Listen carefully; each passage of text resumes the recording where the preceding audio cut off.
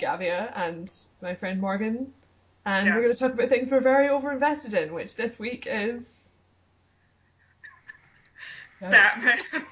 Yeah. We love Yes, it's so much. prequel, pre-Batman test episode. We've been, God, this is the best fucking movie of the year. Oh I my could not god. be more excited. So much. I'm so glad we don't actually have to talk about Man of Steel because what would we say? I mean, I It's think it's so bad. I'm quite glad you pre-watched it, right? Because Oh yeah, it once was you definitely good. mentioned it, it really made me realize that there's no narrative themes in that movie. And Batman v Superman has narrative themes. It has, it has like a rivalry between two characters that makes sense, kind of. Well, I feel like Zack Snyder must have been like, "Oh my God, I fucked up." like, like on some level, despite his refusal to ever admit that he fucked up, which I mean, like, admittedly, most filmmakers don't like to be like, "Yeah, my last movie sucked." But he must have just been like, "I I want them to take me seriously. I'm gonna do something good this time." Like, otherwise there's no it's such a wild shift in the other direction I because mean, it's not about anything. There's nothing in it at all. It's just stuff I mean, barely even stuff. There's just it's just an echoing void tied together with CGI action scenes. oh my god.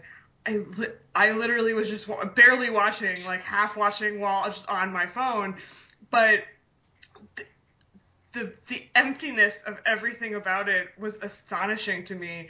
He has no personality, which like poor Henry Cavill just is. There's nothing there at all. But he doesn't make any decisions. He doesn't. I, it's He just doesn't have personality traits. he's nothing. He just people send him places, and he's like okay.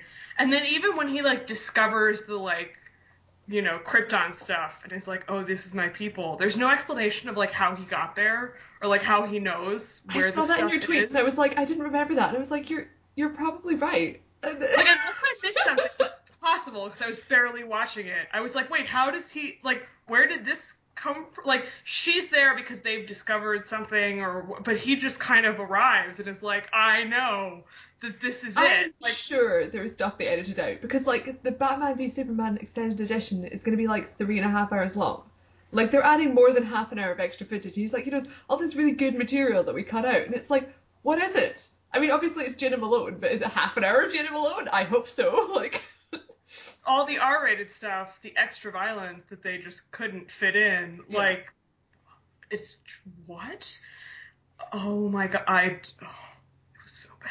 It was so bad. And even in your review, when you were saying that you really liked Lois Lane, I feel like that was just like a Stockholm syndrome. Like I'm stuck with this movie, and she's the only remotely bearable aspect. She's fine, but she doesn't really have much of a personality either. It's just that Amy Adams is like a pleasant screen presence, right? Like she's not bad to watch. She basically is just there and is kind of like, I'm gonna find this out, and that's all. Like she doesn't. I think compared to because they had like I don't know if you've seen the one by Bryan Singer in like No. 2009 or something, right? Because like Lois Lane in that, I can't remember who plays her. It's like the woman who used to be married to Orlando Bloom. But like she's just nothing. She's just this really Yeah. pretty woman and she's married to this really rich guy and they have a kid that like I think turns out to be Superman eventually, like Superman's kid or something. And it's just like it doesn't make any sense because like Lois Lane is meant to be like independent and powerful. So I think by Yeah. comparison I was like Amy Adams is great. And like Yes. I guess like it kind of counts in like Man of Steel's favor that it's like less sexist than other Yeah. movies by David Goyer, which is like a really low bar. But Well, in that Zack Snyder interview that I read and was just like, what's happening? They asked like who else is in the WB or like DC brain trust, like, and he didn't name him. which is I was like, hilarious. whoa! Like, Oh I my guess god. you're just It like, was yeah. like Jeff Johns, who like honestly is not a presence. He's like not. I see interviews with him about the comics, but like he's not like I've never a heard of him. figure. Yeah, Like, he's not like Kevin Feige, but he is Kevin Feige. Like he's that job, but he's yeah. like not good at it or interesting. So it's just like he's just this kind of vacant space.